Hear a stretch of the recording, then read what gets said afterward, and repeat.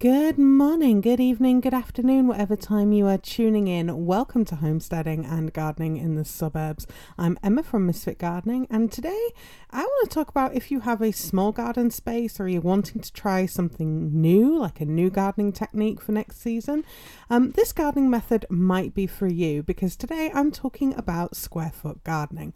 So let's dig in. And what is square foot gardening? Well, you divide up your garden bed into a grid, measuring a square foot for each planting section, right? Sounds pretty simple.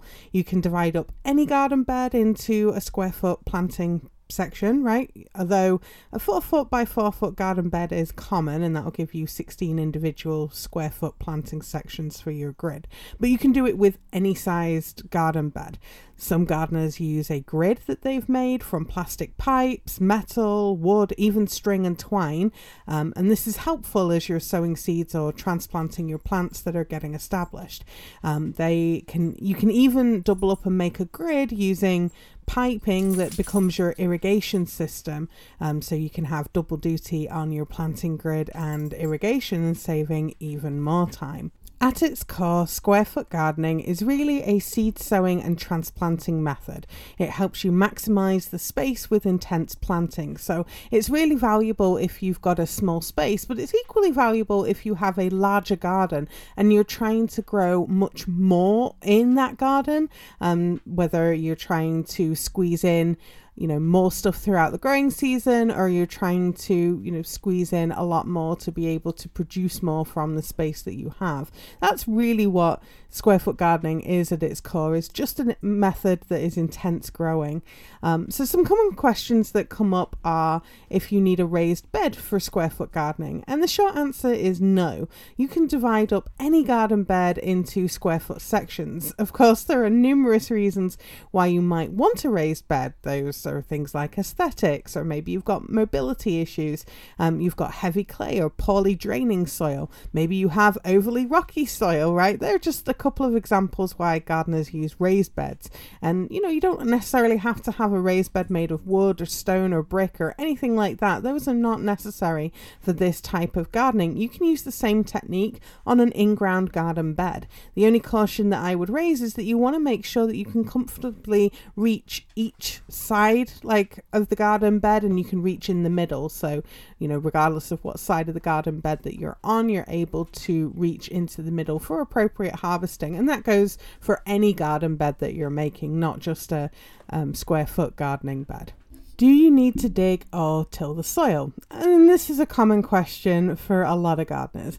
And honestly, just as you would with any garden bed, right, you're going to need to add nutrients back into the soil to replenish what is removed from harvesting, right? Because as your plants are growing, they're taking nutrients from that soil and they're using them to grow. And when you harvest things from that soil, you're taking those nutrients back. If you were to leave them, in place and not touch that plant, and then let things die in the garden bed and then, rot down there on the garden bed, those nutrients are going to be returned to the soil. But because we're taking them away and we're harvesting them, we're eating them, right, we're using them in the kitchen, hopefully, those things are going to need to get replenished back into the soil.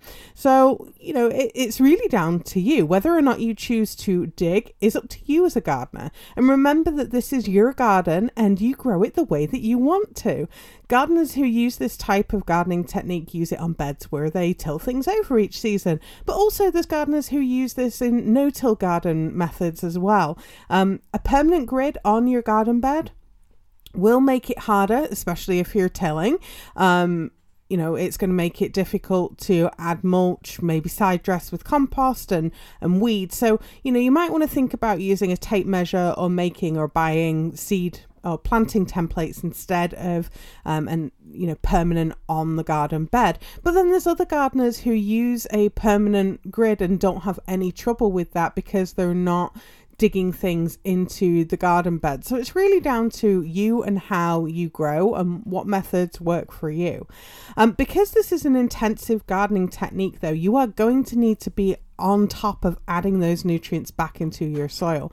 You might need to add more compost or other soil amendments throughout the growing season to keep your soil fed and those nutrients available to your plants. isn't uncommon for square foot gardeners to be adding a handful or two of compost to a square foot section that they've just harvested and then plant something else to use in that space. One of the cool things about this technique is you can grow a lot of different plants within a garden bed, and that works, sometimes it works in a good way because you're able to get a lot of that plant diversity that we talk about in a garden bed. You're also able to grow, a lot more different veggies and things in there. However, you do need to take care of things in terms of, have you got plants that are going to be shading out smaller plants? Are you planting things in the appropriate place? Do your plants need additional support like trellising or something like that?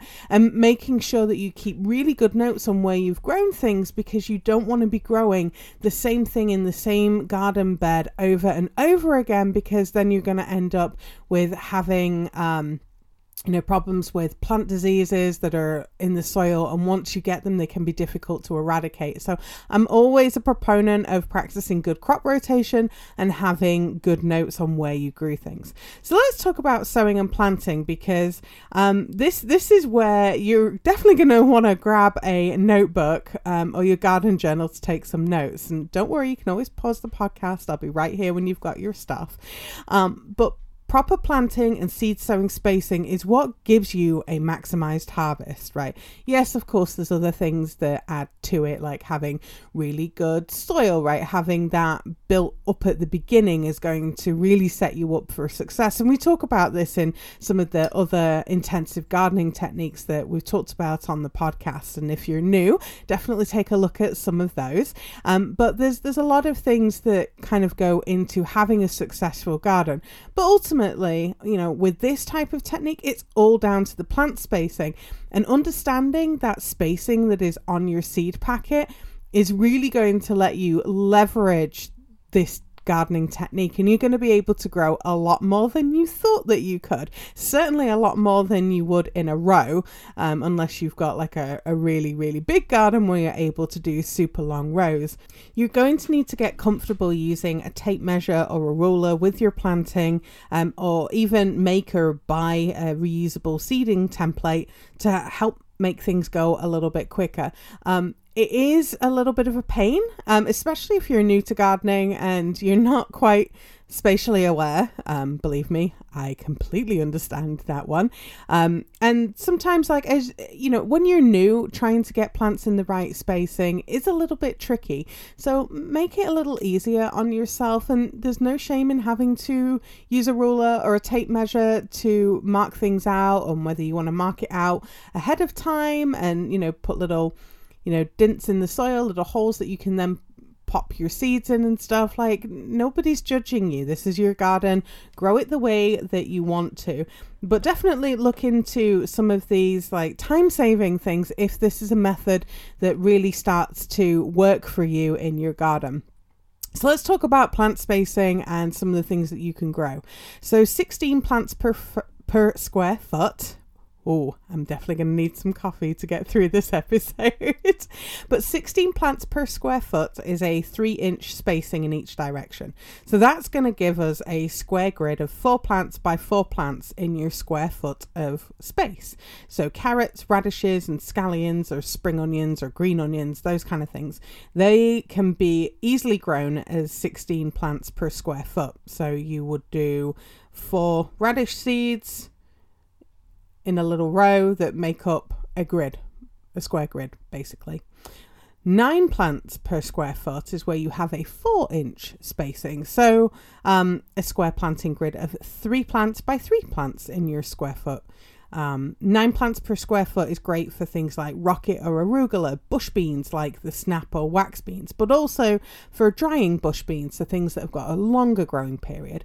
Leafy cut and come again type of lettuces, also known as leaf lettuce, things like spinach, leeks, and even some varieties of corn and small turnips would work in a 9 plants per square foot. 8 plants per square foot is also a 3-inch spacing, but it is usually on a trellis. So 4 plants are on one side of the trellis and 4 plants are on the other side of the trellis. So when you're using trellises and things in this type of gardening technique, you want to pay attention to how you're putting that trellis in and where your sun is going to be, because if you put it on, an orientation, let's say, where you're going to create shade on the backside of your trellis, then your plants on that backside are not going to grow very big. They're going to be very slow. You want to really maximize the amount of sun that they're getting. So make sure that you take that into account when you're setting up a trellis for your square foot garden bed. So plants such as peas, cowpeas or southern peas, pole beans, half runner or semi-runner pole beans, so things like the Old Dutch half runner or Old Dutch mountaineer as it might be called, things like Malabar spinach too would also work in this type of planting grid. 4 plants per square foot is where you get the bulk of your garden veggies, especially things that are on a small scale. So these are things that you could easily do in a succession planting type of deal. So things where you're planting them every 2 weeks to be able to have a continuous harvest. So these are plants that need a 6-inch spacing. So things like beets, turnips, if you like a bigger turnip, or you prefer the turnip varieties that have the greens rather than the roots. So like the 7-top turnip, I think, is one where it's more the turnip greens rather than the turnip root. Also things like baby salad kales, right? So you're not letting them grow super big. They're staying small for, leafy salads and stuff. Again, lettuces, different types of lettuce. So you could do kind of the small lettuces, like the baby iceberg type lettuces, or again slightly bigger cut and come again type of lettuces, kohlrabi, shallots and onions, parsnips, baby leaf Swiss chard, sorrel, parsley, thyme, and some varieties of cone and basil will also work in a 4 plant per square foot spacing. Now 1 plant per square foot spacing is basically a 12-inch spacing. These are plants that need room to grow. So cabbage, right? You need room for that head to form and some of those big leaves. Cauliflower, broccoli, collards, celery, Brussels sprouts, eggplant, peppers, okra, kale, potatoes, sweet potatoes, heading lettuces like romaine, cos or butterhead, sunflowers and trellised cucumbers all fall into this like 1 plant per square foot kind of deal. Now some plants need more space, so 1 plant per 2 square feet would comfortably accommodate a small vining squash, something like a buttercup perhaps, like where it's producing small squashes, or a red curry type of squash. Or something like a non-trellised cucumber, something where you need a bit more space. Asparagus would probably also fall into that realm, but of course with asparagus you wouldn't be changing anything from that bed because that's a perennial plant. 1 plant per 4 square feet would be something like a melon plant, or 1 tomato plant, or 1 large vining squash. So maybe it is a large pumpkin that you're growing instead, or a candy roaster squash or something like that. 1 plant per 9 square feet would be something like 1 bush squash, or 1 zucchini, or 1 summer squash. And I will say that these are general guidelines for planting, right? You might find that smaller spacing works better for your garden, or that you might need bigger spacing, right? You might need more airflow to reduce some problems with disease, particularly if you are somewhere that's hot and humid, right? You might need a bigger space than what I've kind of outlined here. And taking good notes in your garden journal is going to help you evaluate how things grew later on, right? So really taking note of what it was that you planted, the spacing that you used, and, take some of those anecdotal notes about how things grew throughout the season, so you're able to evaluate those a little bit later. I know for me, like zucchini and bush squashes, I can get a lot more than 1 plant per 9 square foot because I grew more than that in 9 square feet. I think I actually had 8 plants, maybe even 9 within that. So I had a much more intensive spacing, but then, the flip side of that was that I had a lot more fertility in the soil. So that's something to take into account, is if you have a very fertile and rich soil, you are going to be able to grow potentially more in there, but you're going to need to take good care of your plants and keep a good eye on them, because if they're starting to show signs of being overcrowded and being stressed because they're overcrowded, you're going to need to thin some things out, remove some stuff out there to create some more space so your plants are able to grow a little bit happier. So again, it's all down to taking some good notes and learning from experimenting in your garden. And don't be afraid, like if things don't necessarily work out, well, try something. What did you try? Did that work? Yes, no. And again, keeping good notes so you're learning. Like every year that you are gardening, you are going to learn something new, even if it's somewhere that you've been growing in, for a long time. Like maybe it's a different variety that you're trying, right? Or the weather's a little bit different. There's always something that we can learn in the garden. We never stop learning when we're a gardener. Let's talk about some other questions that come up with square foot gardening. And that is, can you use green manures in square foot gardening? Again, this all goes back down to taking care of the soil, because if you can get the soil right, then, the rest will somewhat take care of itself. And yes, you can use green manures in square foot gardening. And just like with any garden where you're planning to use green manures, you want to think about the timing of sowing your green manure, making sure there's enough time for it to grow. Like if it's one that has a frost kill, then you want to make sure that you've got enough growth on there that's needed before the frost comes. You want to make sure that there's enough time for your green manure to grow, to be cut, to be turned into the soil, or for the frost to come along and kill it, and for it to break down, releasing those nutrients. It's all about timing when it comes to green manures, and some level of crop rotation as well, because things like the big tilling radishes or the daikon radish type of things, they're part of the brassica family, so you don't want to be growing those where you've been having brassicas grow. You want to put them somewhere else so you don't have that issue of attracting pests and diseases into the soil that are very fond of your brassicas. So you want to take some time with your garden plan and your seed starting schedule to plan your green manures before, whether you want to plan them in before planting your summer crops or you're wanting to be adding green manures later in the season. Just take the time to plan it on paper. And I always say this is plan it on paper first, or in a spreadsheet, whatever floats your boat. But take the time to plan it before you put it into action, because it's easy for you to change it up on paper if you don't like how it's going to work, or, you're trying to figure out like when plants would be coming in approximately, and, the time when you're going to be pulling plants out to put in something else, right? It's easier to do that on paper than it is in a garden that's already gotten established. So take the time to do it on some paper.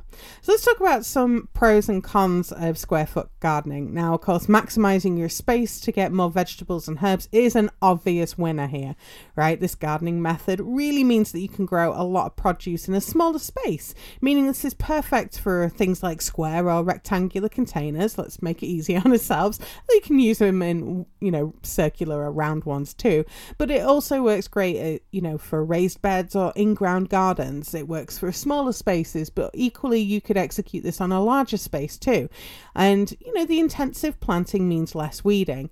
So that's some really good pros of this technique. And if you combine things like your grid with an irrigation system and stuff like that, then you're going to be saving time later on as well, because you're not necessarily having to get in there and do the watering and stuff. You've got things all set up. So, you can use this in conjunction with other time-saving techniques as well. But there are a couple of cons of square foot gardening.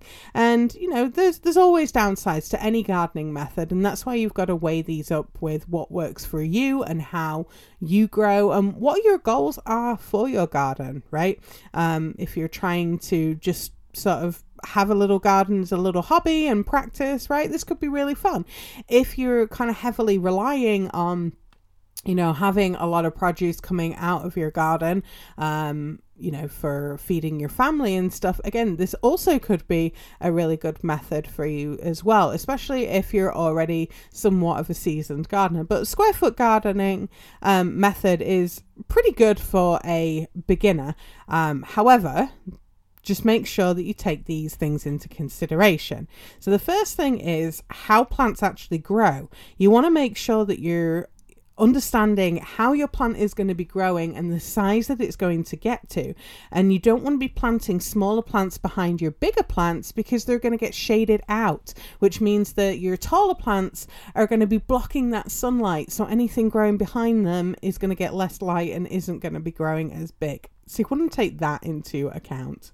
Number 2 is measuring and sowing or transplanting can be really time consuming and tedious during a time when there is so much to be doing in the garden.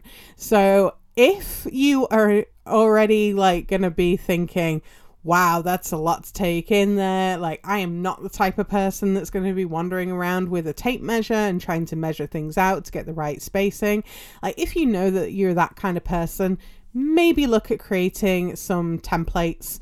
You could make them out of wood. Other people have repurposed stuff like muffin pans and stuff where you just kind of press them into the soil to create your divots, and then you can sow your seed and then cover it with soil afterwards. Have a look at how you can save time if you really want to give this type of gardening method a go, but understand who you are as a type of person.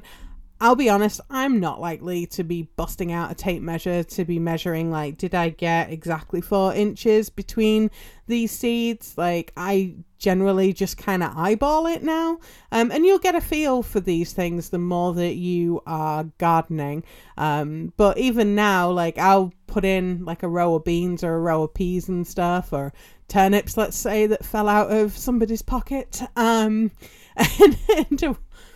just kind of thickly sowed these things. I still had to go back through and thin out stuff. And sometimes I don't thin it out. Sometimes I just leave it be. And, some plants will grow better than others. It really depends on what else is going on. But, if you're that kind of meticulous person, then having something like this can be kind of fun to do. It's, certainly very popular with a lot of different gardeners. So, don't disregard this type of gardening technique because, it's a bit tedious to be putting things in all the time. You can make things a little easier rather than not direct sowing things that you don't have to. You could still start your seeds indoors and then transplant things, and it's a bit easier to kind of measure and see things that way. So there's ways around doing some of these activities, right? You just got to think a little outside of the box. And the third thing is, again, it's down to placement, and it's careful placement of neighboring plants, not only for shade but also nutrient requirements and the amount of watering needed. Some plants need more water than others, and you don't want to be kind of growing things together that need different watering requirements. So for example, I wouldn't be growing my watermelons next to my hot spicy chili peppers, because my hot spicy chili peppers, I want them to be hot, so I want less water on those than I do on my watermelons, for example, right? That's an extreme example. But also with that is careful placement of plants that, may not grow very well together. So garlic and peas don't tend to grow very well. And I've done a couple of episodes about plants that grow really well together and plants that tend not to grow very well together. So take a look at some of those. But also taking into account things like crop rotation as well. One of the great things about this type of garden is that you can grow lots of different things together in the same kind of garden bed, right? Like I mentioned earlier, it adds that diversity. But of course, the downside is you want to be really paying attention to how you're going to be rotating your crops around, so you don't have that buildup of soil-borne pests and diseases. So that's it for today. Let me know if you are a square foot gardener over in the Facebook group. I would love to hear from you, and I'm sure other new gardeners would love to hear from you and what some of your tips and tricks are for square foot gardening. Until next week, I hope your garden grows beautifully, and I'll see you all next week.